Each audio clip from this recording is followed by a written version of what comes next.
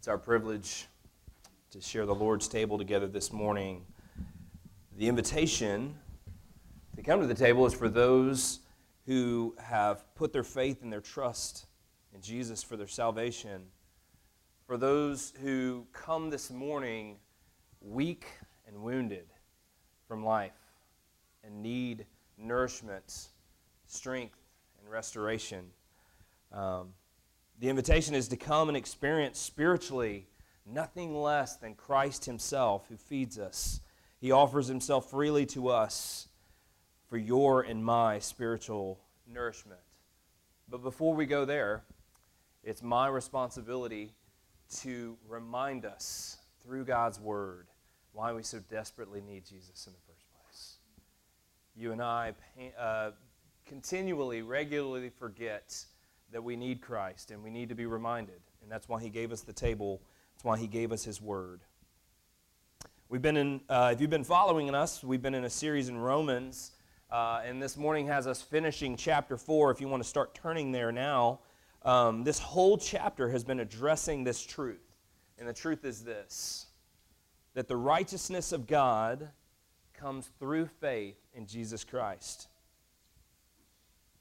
We learned earlier in chapter 3 that what you and I are owed, we mentioned wages last week, what you and I are owed for the sin that we have taken part in and committed ourselves is death. But the free gift, even as we looked at Ephesians 2 and 8 and 9 as our assurance this morning, the free gift of God is salvation through Jesus Christ. It's an act of mercy. It's an act of his grace. And if you've been following along in Paul's letter to the Roman church, it's something difficult for these Jewish Christians who had spent a lifetime pursuing God and trying to get his attention and trying to keep his attention. And even in our text today, first by good works, verses 3 through 8, through circumcision or by birthright, verses 9 through 12, and finally by keeping the law, verses 13 through 16.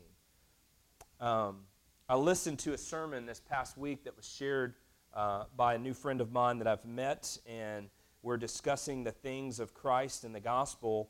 And this person sent this message to me and said, hey, here's something that I listened to and really got a lot out of it. I'd love to know your feedback on it. And so I listened to the message, and he wasn't preaching on this text, but I couldn't help but see the problem that we see from these Jewish believers in our text this morning. The evidence of our self-promotion, trying to get and keep God's attention could be referenced in a 35-minute message that in nowhere in that message is the name of Jesus mentioned. Not once. Not even a hint of Jesus' work on our behalf. In 35 minutes of pouring out good works and ways to be a better you and different things like that. It just brings to mind many claim to know the way. Many claim to teach you how to have healing, health, internal peace and wholeness. Some actually appear to work for a while, but only one offers hope beyond the grave.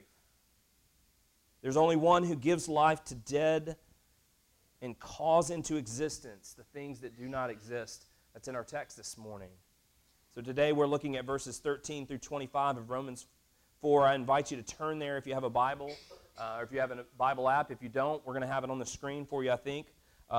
If you just want to read it silently with me as I read it aloud. And if you are able this morning, I would love for you to stand with me in honor of God's Word, his holy, inerrant, infallible Word to us, the bride of Christ, his church, as I read from Romans 4, verses 13 through 25 for us this morning. For the promise to Abraham and to his offspring that he would be the heir of the world did not come through the law, but through the righteousness of faith. For if it is the adherents of the law who are to be heirs of faith, or to be heirs, faith is null and the promise is void. For the law brings wrath, but where there is no law, there is no transgression. That is why it depends on faith, in order that the promise may rest on grace and be guaranteed to all his offspring, not only to the adherent of the law, but also to the one who shares the faith of Abraham, who is the father of us all. As it is written, I have made you the father of many nations, in the presence of the God in whom he believed, who gives life to the dead and calls into existence the things that do not exist. In hope he believed against hope, that he should become the father of many nations, as he had been told, so shall your offspring be. He did not weaken in faith. When he considered his own body, which was as good as dead, since he was about 100 years old, or when he considered the barrenness of Sarah's womb. No unbelief made him waver concerning the promise of God, but he grew strong in his faith as he gave glory to God, fully convinced that God was able to do what he had promised. That is why his faith was counted to him as righteousness. But the words it was counted to him were not written for his sake alone, but for ours also. It will be counted to us who believe in him who raised from the dead Jesus our Lord, who was delivered up for our trespasses and raised for our justification. The grass withers and the flower fades, but the word of God stands forever. You can take your seats and pray with me. Father, we thank you this morning that it is a sure and steady anchor, this word that you have given to us. And although we would love to speak a better word, we would love to think it is enough, it is sufficient for life, for godliness. You speak through it to us, to our culture as you did in Abraham's culture. And so, Father, we rest in it. Father, speak through it now. Bless the one who speaks. His sins are many. But Father, you have purchased for him righteousness, as you have us all through the person of Christ. And it's in him that we look this morning and fix our eyes and our gaze. Speak to us, Father. Your servants are listening. In Jesus' name, amen. I think I said this last week, but this section we've really broken into two sermons, but it's really one thought to the Roman church. The righteousness of God comes through faith in Jesus Christ for all who believe. You see this kind of main idea in Romans 3:22, which is the beginning of this thought. You know what's popular these days in a good movie series? I mean, all Star Trek, Marvel, DC Comics. Now I'm giving away my personal movie bent. But the thing that's popular now is the origin story, right? So you get wrapped up in a story, you get to fall in love with all the characters, and you kind of get some resolution as to how the series ends. But then it gets you asking this question, well, how did it all begin? What was Obi-Wan Kenobi like before he went running around all over the galaxy? What was Captain America like? How did he become Captain America? Now, I apologize if you're not into science fiction or superhero movies, but I would have mentioned The Notebook, but there's no origin story on The Notebook. There's no origin story on Still Magnolias or any of the other good movies that are out there. Paul in chapter 4 is attempting to bring the heavy hitters in support of a message that he's bringing to Jewish believers that find themselves a part of the Roman church. And he's going all the way back to the origins of Israel to try to help them understand the message by bringing up someone that's very important to them, the person of Abraham, the legendary, revered biological father of Israel is brought into the picture in chapter 4. And if you weren't with us last week, Paul kind of dropped a bomb on them by sharing this idea of how they are saved through faith isn't a new idea that just came on the scene when Jesus comes to dwell among them. It has forever only been God's plan of redemption for his children, going all the way back to the beginning. Now, while you and I were taught to look back at the work of Christ, like we're doing today, even as we take this table, Old Testament saints like Abraham looked forward, and they believed that Jesus would come. And Abraham was credited. We talked about that term, credit, goods or services rendered now in trust of future payment. We looked at a verse in Hebrews 11, referring to these Old Testament saints, these all died, not having received the things promised. They were waiting. They died in faith, believing that the one who was promised would come and do all he said he would do, purchasing their salvation. The other thing Paul mentions to these Jewish brothers, who, if you remember, are having a hard time with the idea of a Greek believer that can merely trust God and trust in Christ and be welcomed into the family. To be welcomed into a family without circumcision, without any history or lineage of keeping the law, no prior pedigree. They're having trouble with this. That's great news for us, who most of us, I'm pretty sure, are not Jewish. So it's good news for us. And if they understood just how high and how deep the love of God is, and the benefit for them of taking a kind of more is merrier approach and attitude. But you and I, we understand this. We don't like to share stuff. You and I don't like to share things that we find precious to us. Now, you may pat yourself on the back this week as you gave away the last gobstopper in your Halloween candy. And you thought, I really wanted that. And it may be a whole another solid year before I find a gobstopper. But I'm going to give it to you, son, because you're important to me. You may find yourself patting your back on sacrificial things like that. But if your son comes to you one day, or your daughter comes to you and say, Mom, Dad, I want to serve in the military. I want to serve in the Peace Corps. I want to serve missionaries in Hindu-led India and start a school. We're going to be having words with our Father in heaven, that He would ask such a sacrifice of us. We get it. Jesus has come into our lives, and He does not stop touching the things that we value in. If anyone can have God, then it's no longer exclusive. If they don't have to get circumcised, then why did we go through that? If they don't have to obey the law to keep and get His attention, then what have we been wasting our life doing? They're legitimate questions for us who struggle. This world has changed so much for them. They're so concerned counting their losses that they can't see all that they've gained in Christ. In verses 13 of 16 in our text, Paul goes back to the law. We talked about it at the end of chapter 3 as well on boasting. In verses 13 through 16, it says, "For the promise to Abraham and to his offspring that he would be the heir of the world did not come through the law, but through righteousness of faith. For if it is the adherents of the law who are to be heirs, faith is null and the promise is void." In other words, you can't have it both ways.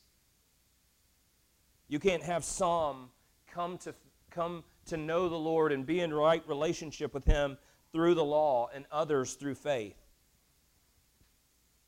If we're to come to know the Lord through the law, it nullifies faith as well as the promise. Because the promise to Abraham was always a promise in faith.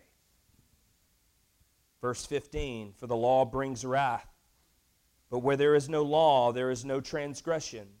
That is why it depends on faith, in order that the promise may rest on grace and be guaranteed to all of His offspring." I know this verse sounds confusing. If you were to just read this verse, you might think he's saying that the law brings with it God's wrath. And if there isn't a law, then there's nothing to break. Therefore, no transgression. Let's just say this. Paul can't be saying those without the law can't be held liable. That can't be what he's saying here for two reasons. First, it contradicts everything he's already said in chapters 1 through 3 of Romans. Totally contradicts what he's already said. Secondly, if the wrath of God is carried with the knowledge that comes through the law of God, then the most heartless, unloving thing that you could ever do is share the gospel.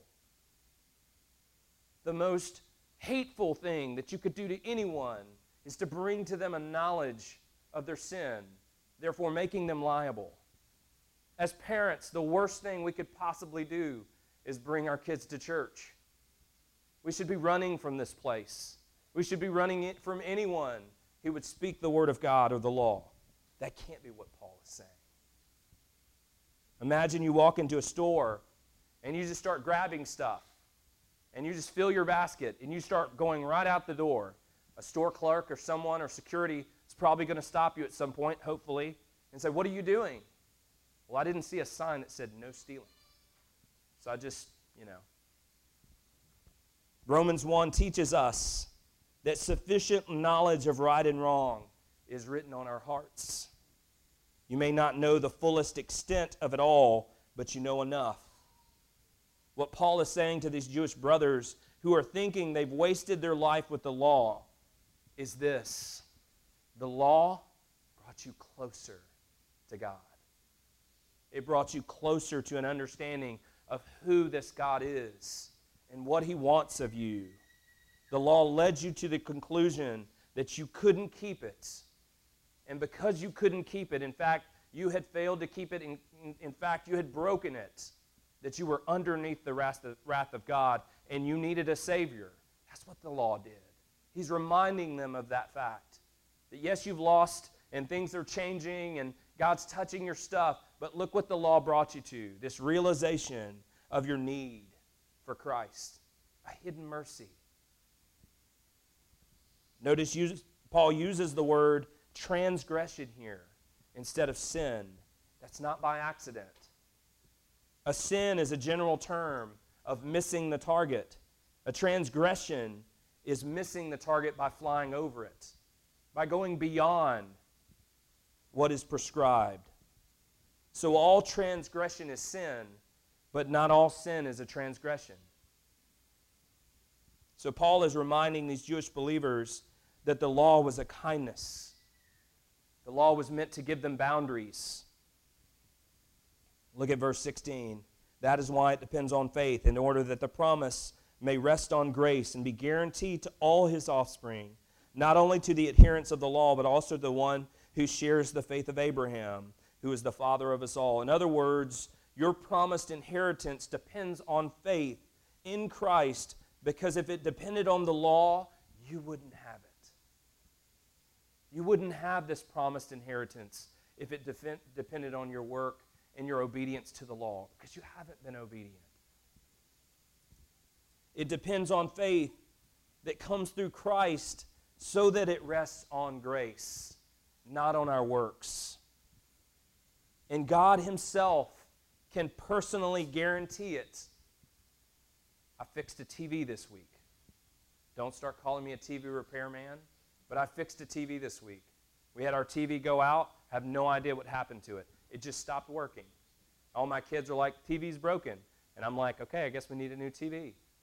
So I go and buy a new TV, replace it, and that TV's just sitting by the trash can. I'm thinking, I can fix this. And so I go in where everybody goes to learn how to be a TV repair guy, YouTube. Find the model number, find this common problem, buy the part, open that joker up, put the replacement parts in, seal it up with the help of some kids, fire that puppy up, and boom, I'm a TV repair guy. Now, Vizio would be a terrible, terrible company if they came along and tried to guarantee that TV. I don't know that I fixed the TV. It turns on, but I don't even know what was wrong with it. So I really don't know if I fixed it. It's working now, but I don't know for how long. I don't know if I just made it temporary fix, put a Band-Aid on it. I could have made a bomb. I really don't know. I just don't know enough about TV repair. They would be foolish to guarantee something like that.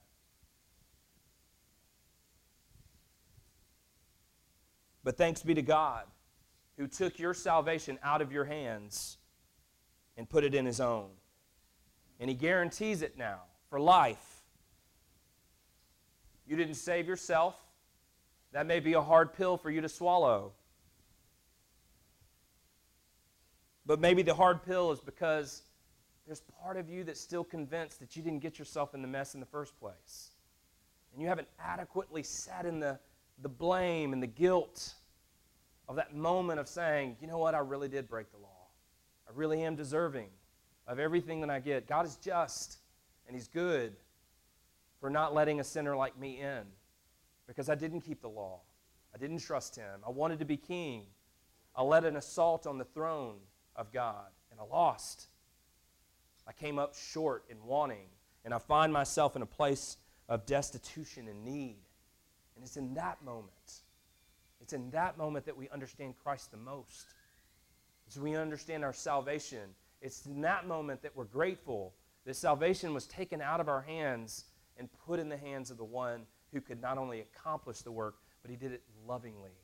He did it gracefully. He did it mercifully. He pursues us even when we find ourselves still placing blame. Adam blamed Eve. Then he blamed God. It was the woman that you gave me. In the first 2 seconds that sin entered the world, it's hereditary. We get it. We understand. We all want to believe that we know the way, that we can somehow heal ourselves, that we can find eternal peace and wholeness somewhere locked within, and we can just unlock it. Some of the ideas that come up with that we read articles on or books or whatever may work for a while, but they don't offer any hope beyond the grave, which is certain for us all. There's only one who gives life to dead things and calls into existence the things that did not exist. This last section of our text, verses 17 through 21, looks deeper into Abraham's circumstances. If you remember anything about Abraham, he was nearly 100 years old. He and his wife Sarah had been trying for decades to have children, to have some sort of heir and legacy. Verse 18 says, Abraham, in hope, he believed against hope that he should become the father of many nations. What's he saying there? He's saying that Abraham believed against man's hope and instead acted in a hope that God gave him through faith. That's what we see playing out in the rest of our text. Adam, knowing that the hope of man has nothing to give to him in order to produce a child. They were out of options. They had given up, deemed Sarah barren.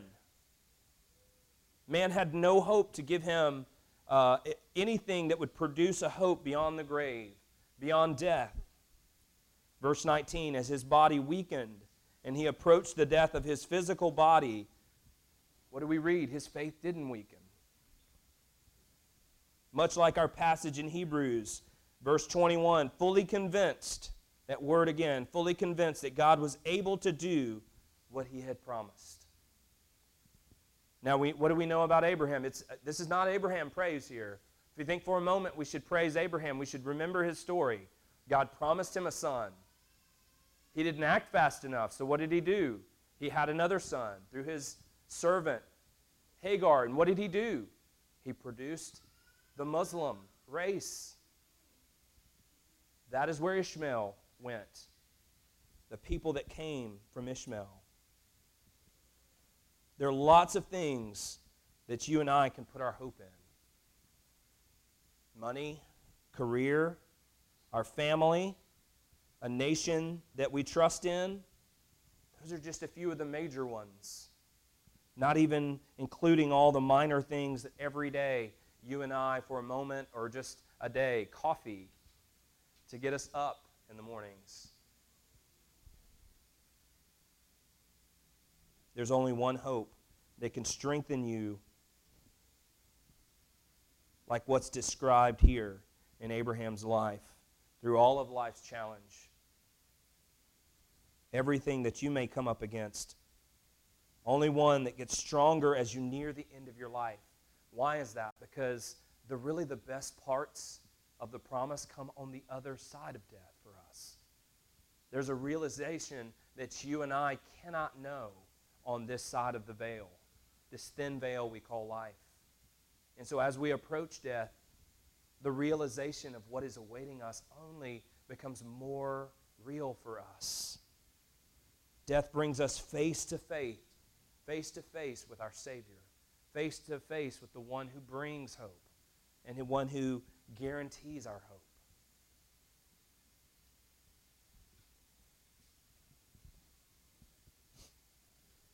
There are a lot of alternatives out there.